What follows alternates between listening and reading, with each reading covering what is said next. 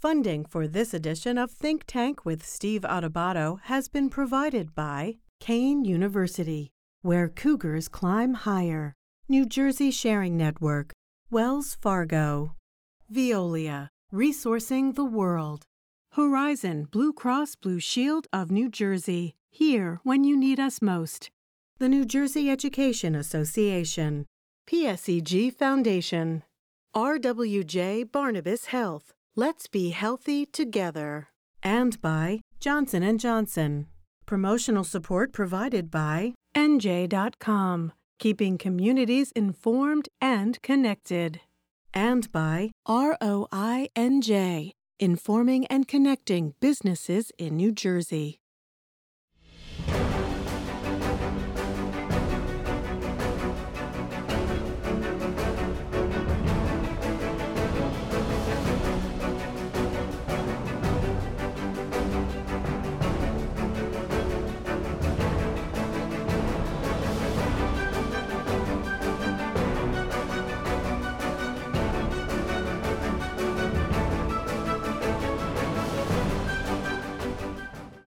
Hi, everyone. Steve Adubato, and we are honored to kick off the program with the Honorable United States Congresswoman Bonnie Watson Coleman, who represents the 12th Congressional District in New Jersey. Congresswoman, thanks so much for being with us again. Oh, Steve, it's always good to be with you, and it's good to see you. Absolutely. So the graphic comes up, democracy in danger. There's a 2024 election that all of us know about. Question: am I engaging, are we engaging in hyperbole, A, and B, if we are in danger, describe it. So let me just tell you that I had a member of my church come up and sit next to me one day and say, may I ask you a question? I said, sure. She said, should I be afraid? And I just said, yes. Our democracy is hanging in the balance here, depending upon what we do in the upcoming election.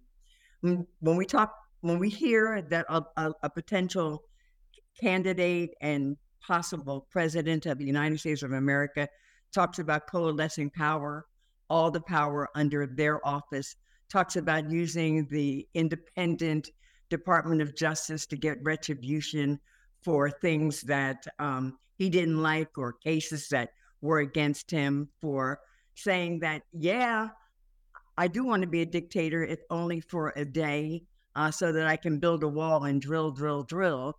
And he's talking about things that aren't helpful to our country and don't give us the economic prosperity and the safety and security that we need. And so I believe him when he says that he would try to do all of these things. I believe him when he talks about the kind of people that he would bring into his cabinet, even if he had to do it in an acting capacity because he couldn't get something through the Senate. I believe that there would be the Stephen Millers of the world that don't care about our democracy, don't care about the diversity of this country, do not care about everyday working families. And I think that people don't realize that when we talk about democracy is threatened, what does that mean when it comes to your kitchen table? So you talk about, Donald Trump and Trumpism and even what's happening in my house in Congress from the Republican side. And they're talking about taking away safety net things, for changing them in such a way they're no longer helpful. Such as?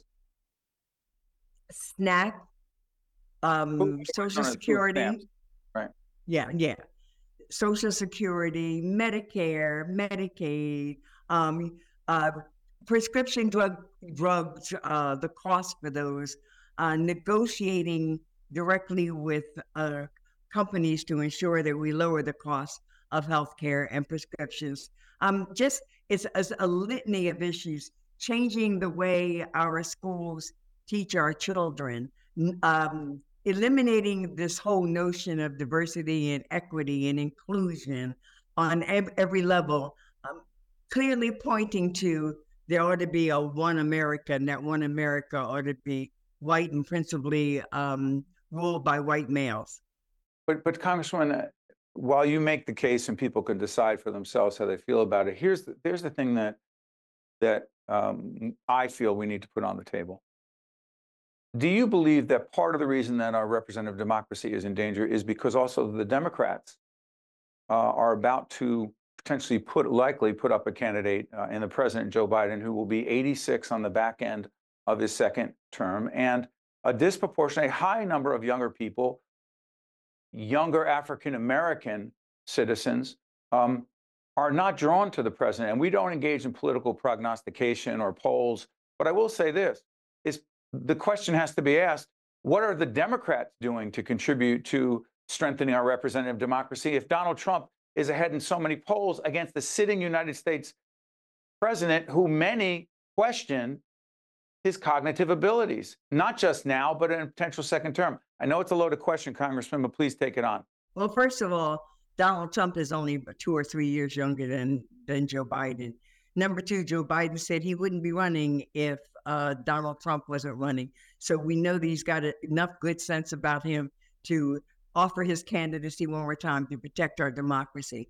Number three is, irrespective of Joe Biden's age, look at the things that he's accomplished. Look at what he's done to getting us through the pandemic. Look at what he's done in reducing access to the high cost of insulin. Look at what he's done with CHIPS and PACT and the infrastructure bills that we couldn't get through under younger Republican and Democratic presidents. Look what he did with the Recession Reduction Act. Every one of those things he did, Steve, make life better and more protective for everyday working families. So, well, Congresswoman, a second term? I'm sorry for interrupting. A second term? Look, here's the question. You make the case about specific accomplishments. They speak for themselves. But what do you say to millions of Americans, in fact, more independents, a majority of Democrats, and obviously the overwhelming number of Republicans question the president's cognitive abilities in the second term, not just now, but moving forward? So talk to those. How do you project that? What has he done in his administration that suggests to anybody who's really looking at his accomplishments and what they mean to you in sheltering you and feeding you and protecting you and educating you, that suggests that this man has any impairment of his cognitive abilities? Well, why do you think people think that? Now, he may stumble over words because he has a speech impediment, but he doesn't stumble over concepts. He doesn't stumble over what he thinks is the righteous things to do for this nation. And listen, nobody's perfect, but this man has accomplished more in the 3.5 years of his administration than back there when FDR accomplished his New World and the New Deal. And and Lyndon Johnson did all the things that he did for civil rights. Yes, right. Absolutely. So let us go on his record and let us not assume that God's going to call him home until his work is finished. And you know what? I got a colleague who just buried his father. He was 102 years old. And you know what he said to me? He said, Bonnie, he was 102 years old in age, but he was at all of his faculties. He knew what he needed to know. He was in the present. And so is Joe Biden. Here's our challenge. Democrats got to figure out how to explain all of the things that we've done that make life better, protect your interests and your rights, make sure your children get educated, take that burdensome student debt off of your back. We've got to communicate how this presidency has materialized a better world for you. And Democrats have a problem with that because, you know what, we're always trying to explain stuff, while Republicans throw out these 30-second sound bites. They don't have to have any relationship to reality, not one, but they all say it, and they say it over and over and over again, and people get impressed by it. But I'm not concerned about what the polls are saying right now. Okay. I'm sorry to interrupt. There's another topic, an important topic I want to get to. We're taping this program. Well, yeah, because you have been outspoken on so many things, and you've been a leader in so many areas. But help folks understand, as of the time we're taping this program, this will be seen later, we don't try to report what's going on in the war between Israel and Hamas right now. However, the question of a ceasefire, as we speak right now, and the date will come up on the screen, you have been in favor of the ceasefire. What is your position? And Why do many of your colleagues see it differently? Well, I think that everybody wants to see peace as the outcome.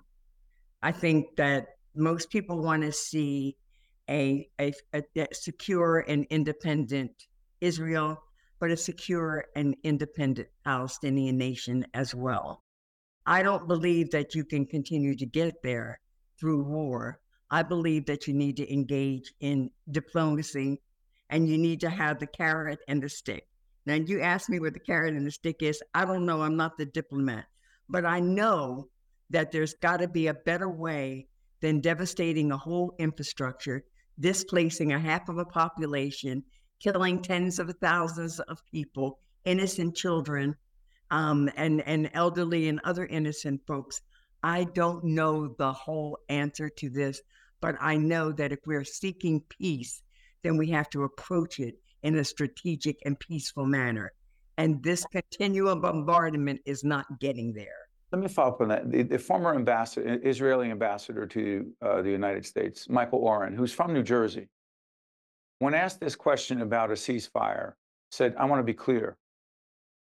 A ceasefire, if there is a ceasefire, and again, we may date ourselves on this, a ceasefire equals Hamas wins. What do you say to that?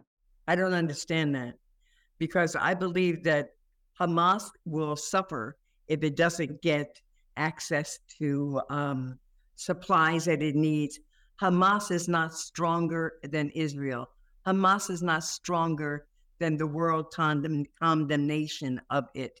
Hamas, at the end of the day, can be neutralized if we provide the kind of diplomacy and support to the innocent people in Palestine who are being held hostage by Hamas as well.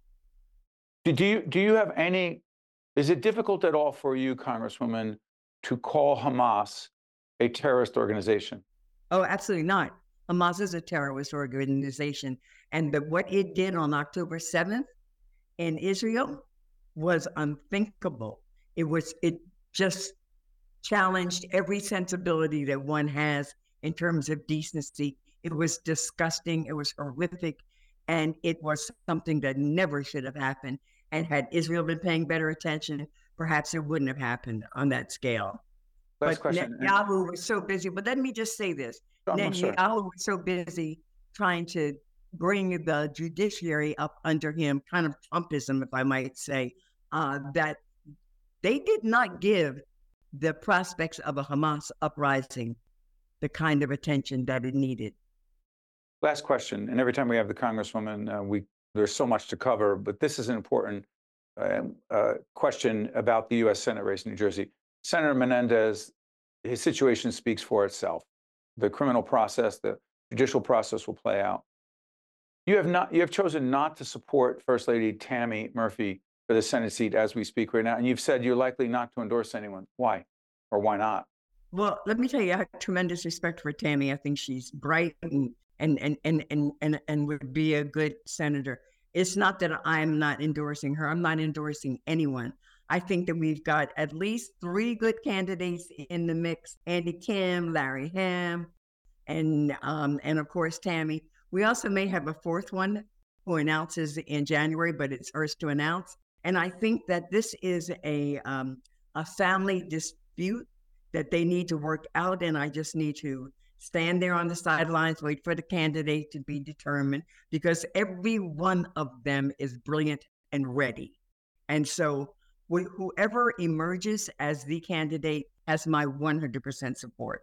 So this is not about not endorsing Tammy, who I absolutely adore. This is about my thinking that my responsibility is to remain neutral and let everyone get their message out. As the Congresswoman mentions the family fight, she means Democrats. Not any yeah. I know, I understand, Congresswoman. The Honorable Congresswoman Bonnie Watson Coleman from the 12th Congressional District. Congresswoman, you honor us every time you join us. Thank you so much. Good to see you. Thank you for having me. Absolutely. Stay with us. We'll be right back. To see more Think Tank with Steve Adubato programs and to listen to Think Tank with Steve Adubato, the podcast, visit us online at steveadubato.org. If you would like to express an opinion, Email us at info@caucusnj.org. Find us on Facebook at facebook.com/Steve Adubato, PhD, and follow us on X at Steve Adubato.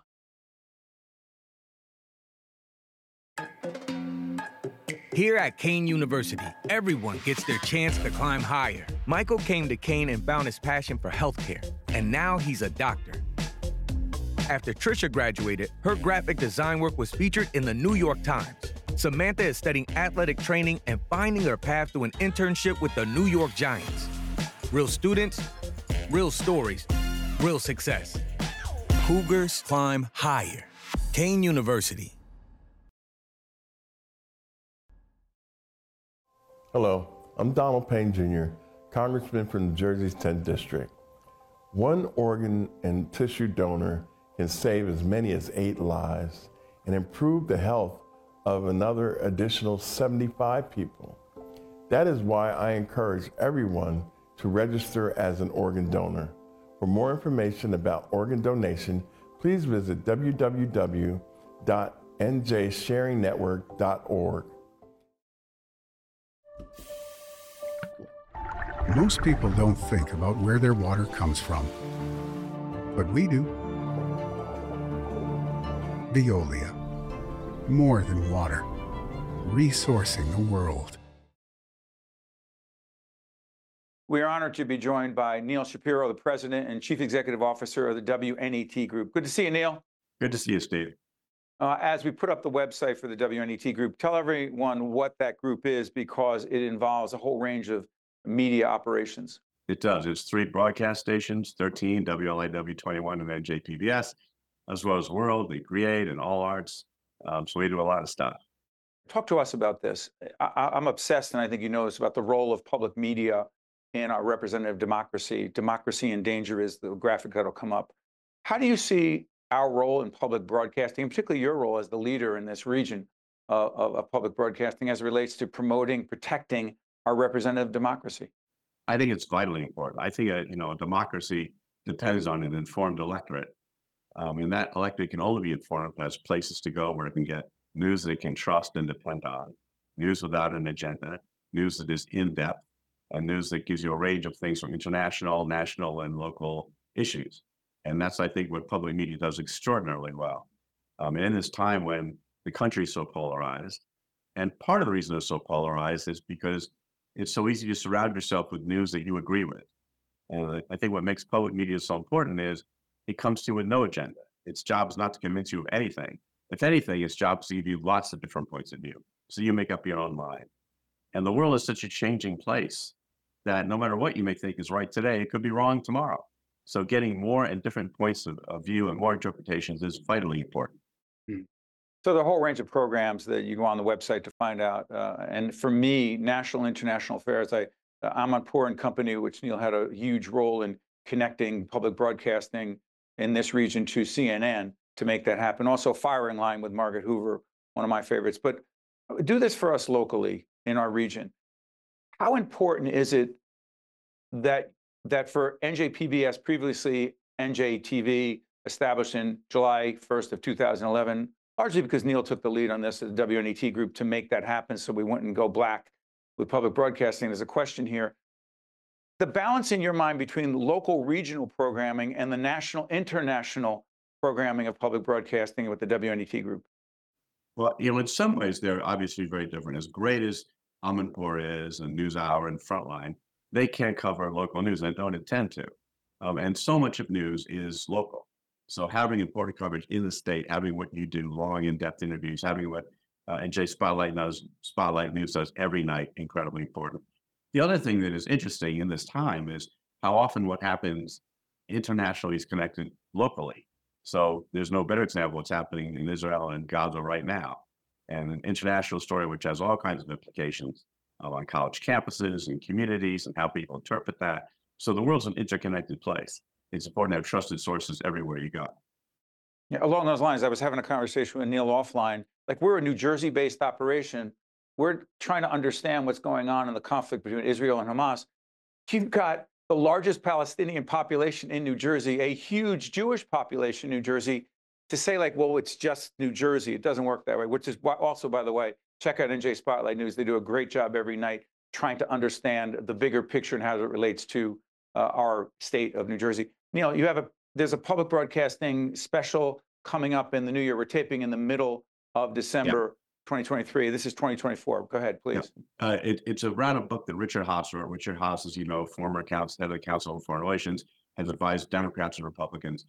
And his notion is there are 10 things that an obligation or responsibility that every citizen had to each other to preserve democracy. So he runs us through this thing. And he came forth because he said, I worked around the world and I never thought democracy would be in danger in our own country. But I studied and I've written this book because I worry that it is. And it's things like reminding us that being civil with each other, finding trusted sources, understanding what's happening, giving back to your communities are things that are very, very important. And there's things that every citizen can do. And there's a tendency, I think, as we become so frightened about what we see, not just around January 6th, but the level of intensity of anger and vitriol in this country, that there are a number of ways in which people at the grassroots level can make a difference. And if you think about it, something like Mothers Against Drunk Driving, that was one woman who was upset about the tragic death of her daughter and changed the country, right? There are ways in which individuals at a grassroots level can make great progress. Along those lines, and that program, Neal, what does it have? What's the working title? It's a citizen's obligation. It's Hari interviewing Richard Haas. It'll be on January 4th, I think, on PBS. And as we'll repeat it a couple of times. Interesting. But Neal, go back to something before that I mentioned, the Amanpour and Company. I'm a huge fan of Christiane Amanpour, but it's not just her. And that's the thing that strikes me is it's a group of journalists who come in and actually, to be super candid about it, it's influenced my thinking about what we do and having more folks with different perspectives, different ages, interviewing people. That's Amanpour and Company. That's right. And you Talk say about that. It's exactly right. There are three other great journalists at different, all smart, all accomplished, but at different points in their lives. Walter Isaacson, brilliant biographer, Renaissance man who's both an author and a journalist. Michelle Martin from NPR, and of course our own Hari Srinivasan. And the three of them always do so at least one interview in the show, and Christiane does the others. And by melding what Christiane brings and what CNN brings, frankly, a huge arsenal of international coverage, combined with what we can do here, I think makes it a tremendous program. Along those lines, Neal, do you see there's a partnership between the WNET group and CNN? Do you see those kinds of partnerships and collaborations between public broadcasting and other entities outside of the universe of PBS coming together to produce programming that would be much harder to produce on our own? Absolutely. I think Amanpour and Company is a better show for both CNN and for us because we're all involved. And I think we're going to keep trying to find different partners and ways to bring news and information to people. But the one thing which is common about it, Steve, and you know this well, is we rely on our viewers to help make it happen, right? We're not a place, we don't have commercials. It is why we come to points and say, please support nonprofit journalism because it's so important. And it does survive because our viewers support it. So Neal, I'm glad you mentioned money, which helps. Where people go, do you love your work? And I say, I love interviewing people. Don't love raising money. And Neal doesn't either, but it's his job. It's our job, any of us involved. Here's the question. If you were to go all the way back, and it's probably an unfair question, Neal, about July 2011, the creation of NJTV, which turned into NJPBS. Again, check out NJ Spotlight News every night. You made a decision together with others, but you stepped in and said, we're going to do this. Do you ever realize the impact it would have in terms of the economics of running a station in New Jersey that's largely funded privately? It was a bigger challenge than I thought. It is a big challenge. Part of that is, though, what I always thought was vitally important, that New Jersey not be the only state that didn't have its own public television. Explain to folks what that really, like, there'd be nothing, Neal. There'd be nothing, right? And I think people who live in New Jersey know that you sort of get dwarfed by what happens in New York and Philadelphia, and that those are covered by often big commercial stations who come and go. And there's so much important in the state that needs its own separate station that can do things that are important to New Jersey, not just news, but arts and culture. And all of that needs to be preserved. And that's what public media does. So I thought it was very, very important. And I'm grateful that so many people did step up and help us. But as Steve said, it is hard work and demanding and requires resources. And in fact, we want to do more, not less. We want to reach people in all different platforms, not just on TV, but digitally in every way we can. And as there are more challenges across the state, we want to be there to help you deal with those. Stay on the digital point, Neal. You've been talking about this for years with us. You don't separate broadcast from digital and other platforms to distribute our content. How much has that changed your view of being the CEO and the leader of the WNET group, and how you view programming and where it goes and who sees it and how we see it, not to mention how you raise money for it? Go ahead. Well, the big change is content is content. And we didn't used to think about that. Nobody did. In the early days of media, digital was an afterthought. They put things on the web and thought nobody would see it. Now what we know is there are giant audiences and often different audiences. And the way in which some people consume television because they like the linear experience of sitting down and watching it, often watching it live, is one audience. There's another audience which wants to find things and find it when they want to see it. And there's an audience which wants to find segments. And sometimes they overlap and sometimes they don't. And the important thing is we want to reach all those audiences and help them in every platform we have. So it's important to view it as a continuum of content over many different platforms.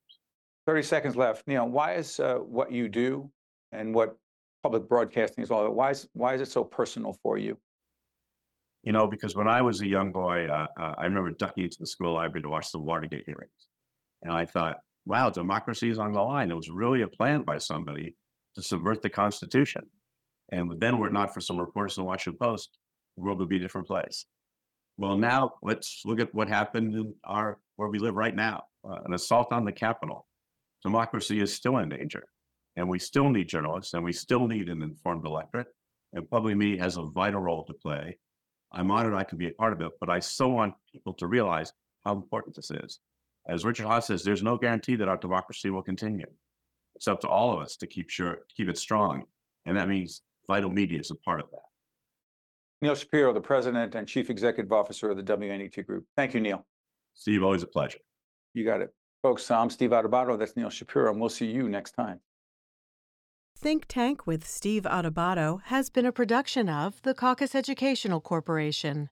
Funding has been provided by Kean University, New Jersey Sharing Network, Wells Fargo, Veolia, Horizon Blue Cross Blue Shield of New Jersey, the New Jersey Education Association, PSEG Foundation, RWJ Barnabas Health, and by Johnson & Johnson. Promotional support provided by NJ.com and by ROINJ.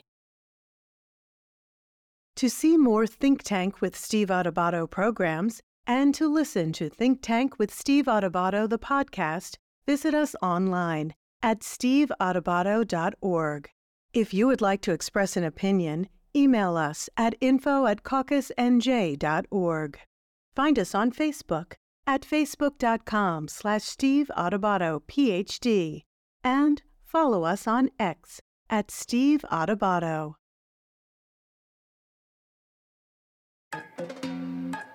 Here at Kean University, everyone gets their chance to climb higher. Michael came to Kean and found his passion for healthcare, and now he's a doctor.